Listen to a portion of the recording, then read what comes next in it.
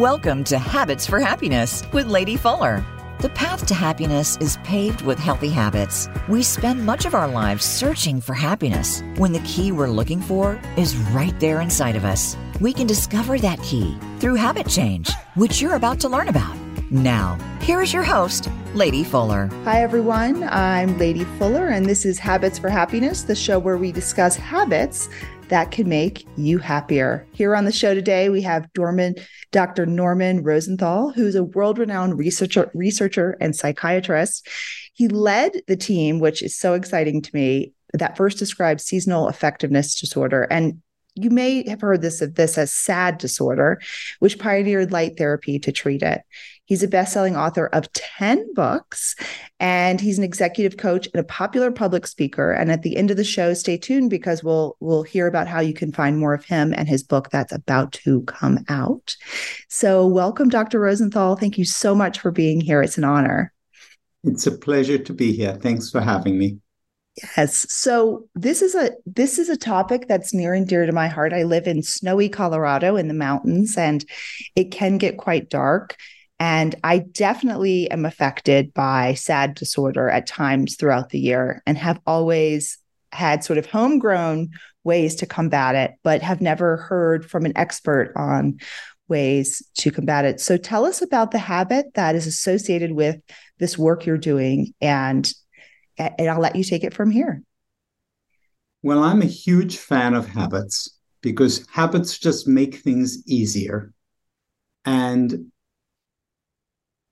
good ones, maybe some might say a couple of bad ones, but we'll talk about the good ones. And light is one of the habits. Light in the morning gets my day going, and it gets everybody's day going. It feeds right into your circadian rhythms, your biological clock, and it gets you moving. So I recommend light first thing in the morning, and that can be natural light or it can be artificial light. So let's think about each of them. I've just gone walking with my dog, getting my morning fix, and he's getting his morning fix of his own kind, and we both got a share of the morning light. Look up at the sky, not at the sun, but if there's a cloudy sky, you can get quite a lot of light off a cloudy sky, and it can get you going.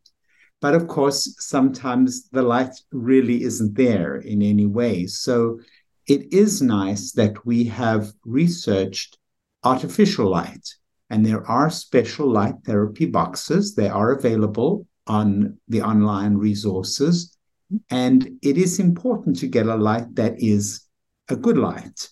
And in the book, Defeating SAD, I describe the various elements of a good light, which is that they shouldn't be teeny weeny. I know those are the cheap ones, but they don't work as well.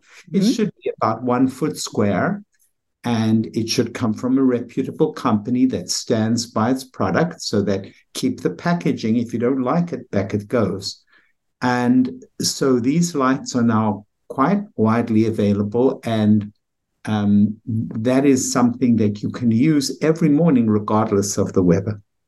Yeah. So Dr. Rosenthal, tell us for listeners who may not be aware of SAD disorder, what it is, and on the tail end of that, what led you to even research it?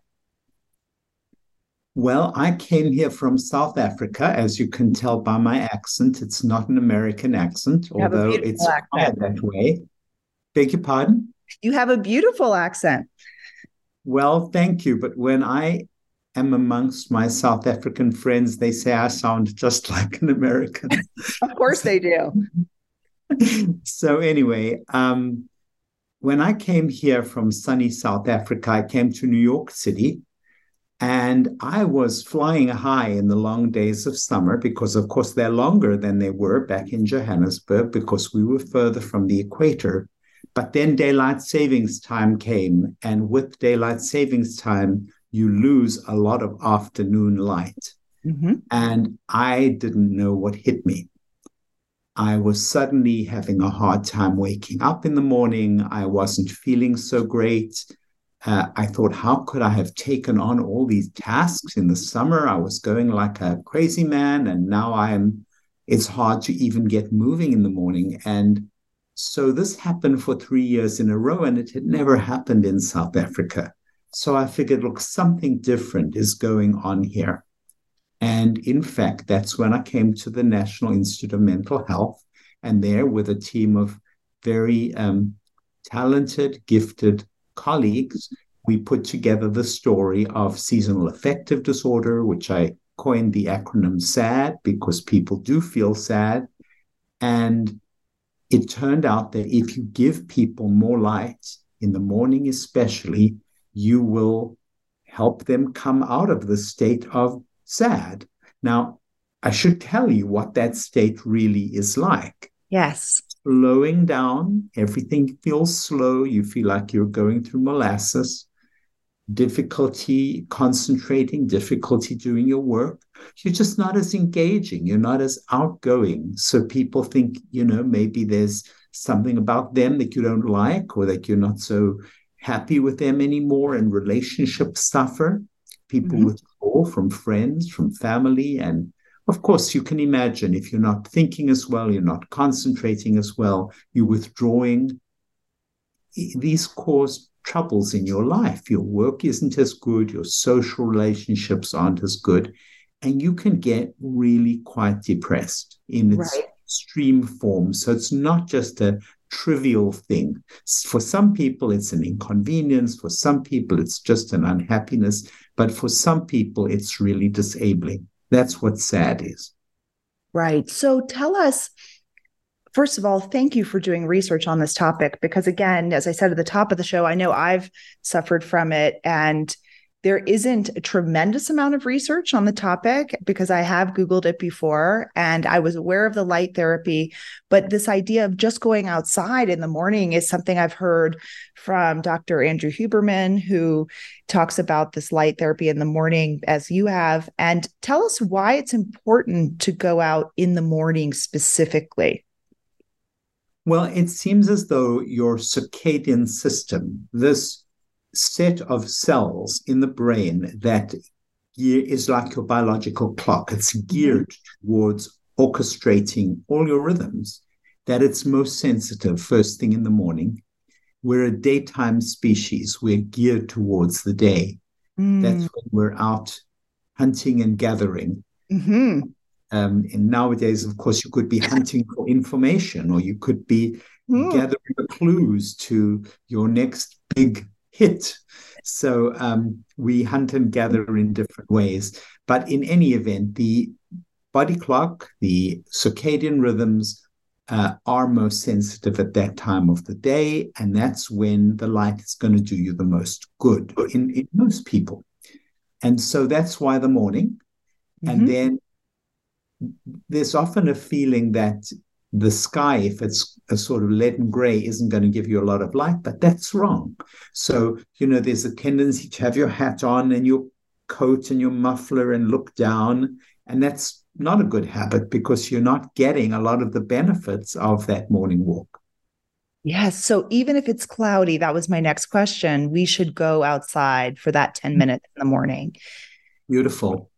Yeah. And so when we go outside in the morning, is this as soon as we wake up? Is there what is the timing like? Well, I don't want to imply that timing is so critical. I mean, do your morning habits, which everybody has. They're brushing their teeth, or if there's medicines you have to take, or whatever it is you have to do. But don't dawdle for 2 hours because you're not going to get that potent morning hit that all of us can benefit from. So thank you so much. This is beautiful. And obviously sunlight, vitamin S, as I call it, is free. We can go outside and not have to subscribe to something or ingest something orally or otherwise. So tell us, when you're doing this research on SAD disorder, which again, I find so unbelievably interesting, what was the most surprising thing you found in your work? Well, just the magnitude of the effect. Because when we first did the study, it was a sort of crossover, and it was blind. You didn't know what Mrs. X was getting. Was she getting the real light, or was she getting some kind of control that we were using. And I remember coming into the ward on one occasion. We had a ward on the National Institute of Mental Health here. And this person who had been so glum, suddenly it was like a flower had opened up. It's like we had predicted that this could happen, but it's like you're waiting for the sun to rise and you're looking at the horizon, and then it actually does rise. So we were hoping that our clients, our patients would experience the benefits of the light, but I just didn't expect that they would be blooming like a plant in the wake of starting their light therapy. So when you talk about light therapy, is that at a different time of day, or is that as a substitute for the walking in the sun?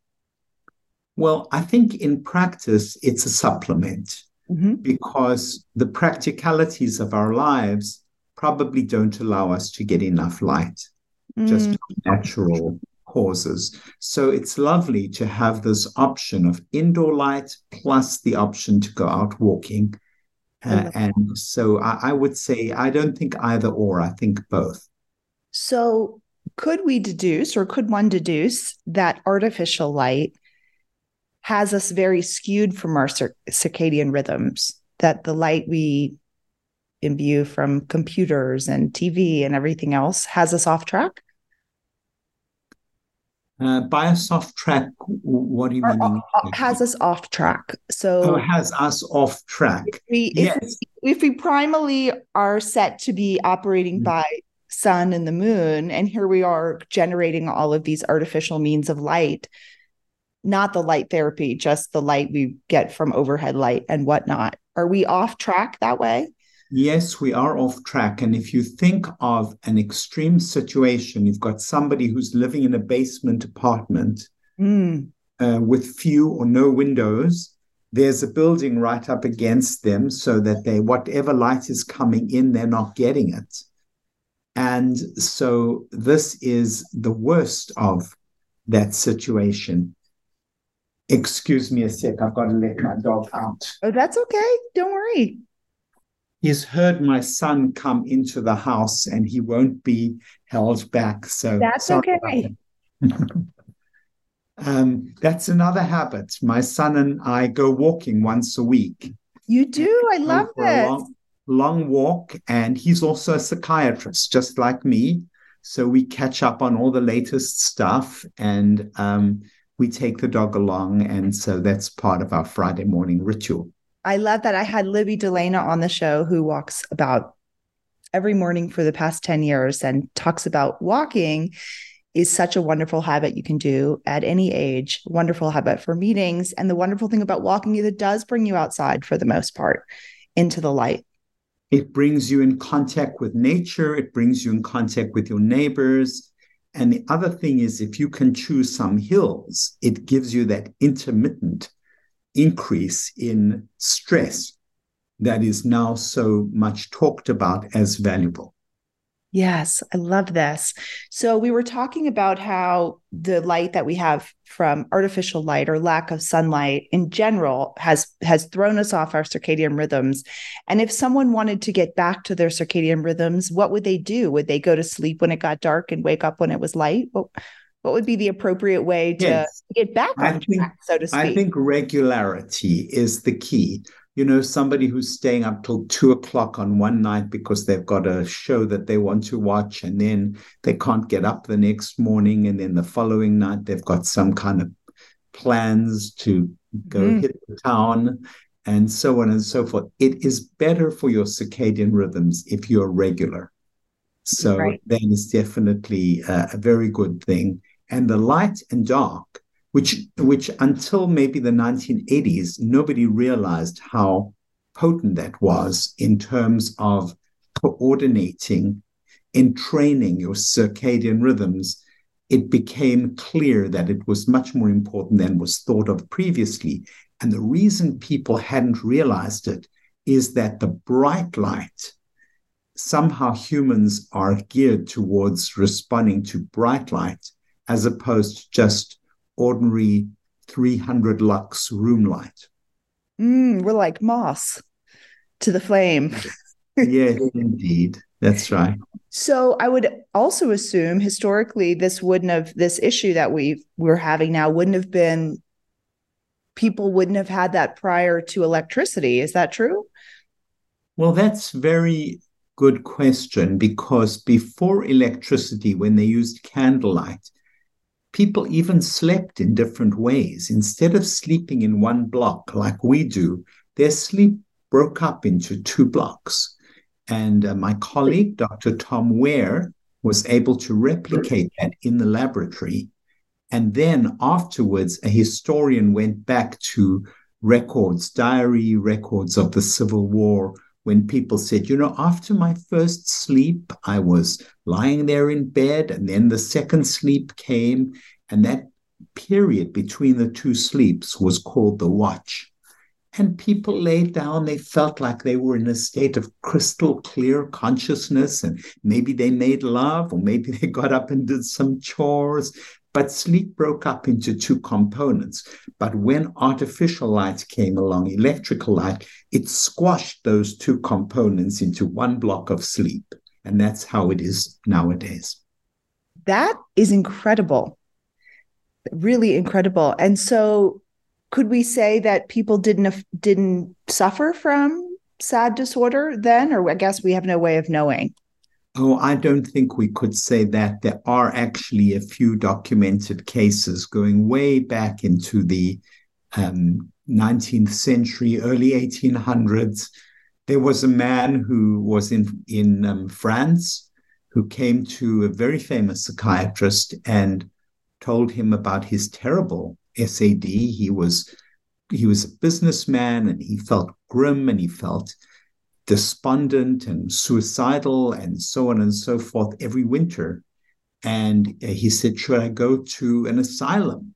And the doctor said, no, that would be the worst thing. You go to the south of Italy through the winter months and come back in the spring. And he did that, and he was cured of his SAD. Interesting. Are there certain people that are more susceptible to SAD disorder than others? It seems to be genetically loaded. There is a genetic contribution, but also women get it more than men. Mm-hmm. And family members, if you've got family members who have it, that seems to be predisposed. And in women, in girls, after puberty is when it seems to kick in. So it seems to be tied into the reproductive cycle, especially in women. But men do get it. 1 in 3 or 1 in 4 people with SAD is actually male. So it's not only women. Wow. And what percentage of the population suffers from SAD disorder? We estimate about 5%. So that's tens of millions of people. And then, of course, there are another 15% that don't have it so badly as what I've just described, but they're not themselves. They're not as creative. They're not as sparkling. They're not as happy. And those people, we say, have the winter blues. Wow. So besides going outside or artificial light, what are some other habits that combat SAD disorder? Well, exercise is very good. Cognitive behavioral interventions. And in my book, I do give a whole chapter on cognitive behavior therapy. People whose thoughts are off track. In other words, people who think, well, nobody wants to visit with me. Nobody wants to socialize with me. Nobody wants to go out with me. And then you ask yourself, well, what's the evidence for that? Well, I called so-and-so and she didn't want to come out with me, so nobody will want to come out with me. Well, that's not really logical, is it? Just because one person says they don't want to go out with you, why not try a few more and see? And so on and so forth. And so you're encouraged to challenge what's called distorted thinking, which is all or none. Either I'm the best or I'm the worst. Well, most people are somewhere in between. Of course. You know what I'm saying? So there's a lot of ways in which we can trap ourselves by our thinking. And this is very amenable to being examined and changed. And this is one of the great discoveries in modern psychotherapy is challenging people's thinking and helping them in that way. Right. So what I would call a reframe. So really, Exactly. So examining that's your another thing you mindset. can do. So Okay. we've got exercise, we've got cognitive therapy, socializing, and Mhm. it's very important. Like, don't wake up one day and say, "Who can I go to lunch with?" You know, make a plan several days in advance. Most people keep a schedule or a calendar in the working world. So make a plan, and that kind of locks you in. And then oftentimes when you go out and you're in a nice restaurant or a nice place, you're having lunch together, you're catching up on each other's news, then before you know it, you're feeling more human again. So, there are behavioral things. That's what's called cognitive behavioral.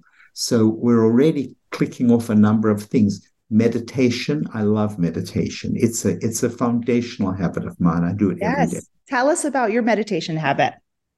Everybody's got their own brand, and I'm not saying one brand is better than the other. And in the book, I talk about different brands. I talk about mindfulness.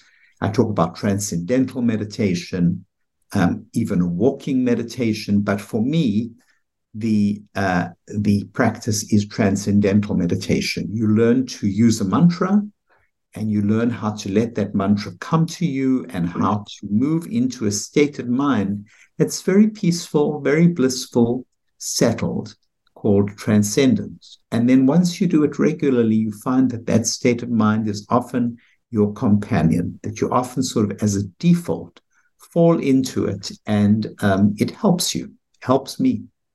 Definitely. How long do you do it for? I do it, well, ideally it's 20 minutes twice a day, but if I can get in one 20-minute session, that's a good day. And if twice, that's a really good day. Yes. And even bonus points for meditating in the sunlight. Well, you do have your eyes shut, so you lose out on some of that. But whatever works is my, Ever works. wherever you're going to do it, find a chair that you really like, find a place that feels really comfy. I think habits thrive when you construct an environment that supports those habits. So that's what I do in my own life. I love that. And what would you want people to know most who may be suffering from SAD disorder? What would you want the listeners to know if they identify with this? Firstly, that it is a disorder. That if you have trouble in the winter, if you can't get up in the morning, if you can't be as functional or as happy or as sociable as you would like to be, and mostly others would like you to be, historically, people have felt like this is somehow a failure and it's somehow a shame. And it's not. It's just a condition. It's biological and it's fixable. That's what I'd like people to take away from today's conversation. I love that. So tell us, when does your book release? It releases in 2 weeks' time. It's Yay! the beginning of August now, and on the 15th of August, the book releases. And I have an Audible as well. I recorded it myself so that people could get the feeling of just hearing it straight from the horse's mouth. Yes, and your beautiful accent. So where can people buy your book? Everywhere, online, in a lot of the better bookstores. It's available widely. It's available through Amazon, through Barnes & Noble. I'm giving a book reading here in Washington on the 29th of August at Politics and Prose, which is one of our big bookstores here.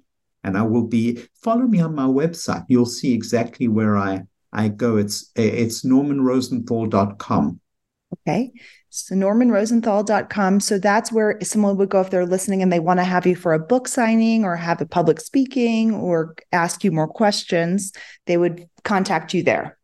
Definitely. And social media are all listed on my website. And in fact, I've just started doing some TikTok videos. I love this. Yeah, I'm giving people some brain teasers to see if they can solve, and I'm having fun with that. So And I think that's a big thing. You should have fun. Life shouldn't just be a drag. It shouldn't just be work. I've been a hardworking person, as you can imagine, but I really think fun is an important habit, things that may give you joy, you know? Yes, yes. And even walking in the sunlight, these basic things with our dogs or by ourselves or with our friends, these are things that do bring us joy. I think it's really important. It's about bringing it back to the smallest elements and savoring them for sure. Exactly. Dr. Rosenthal, thank you so much for being here and helping so many people with all of your work on SAD disorder and beyond. And if people want to find more of you, please remember, go to normanrosenthal.com, one word, no dashes or periods. And please tune in, you guys, next week for another habit that could change your life. And Dr. Rosenthal, thank you so much for being here. It was just such a pleasure. Well, thank you. The pleasure was mine as well. So have a wonderful day full of good habits. Thank you.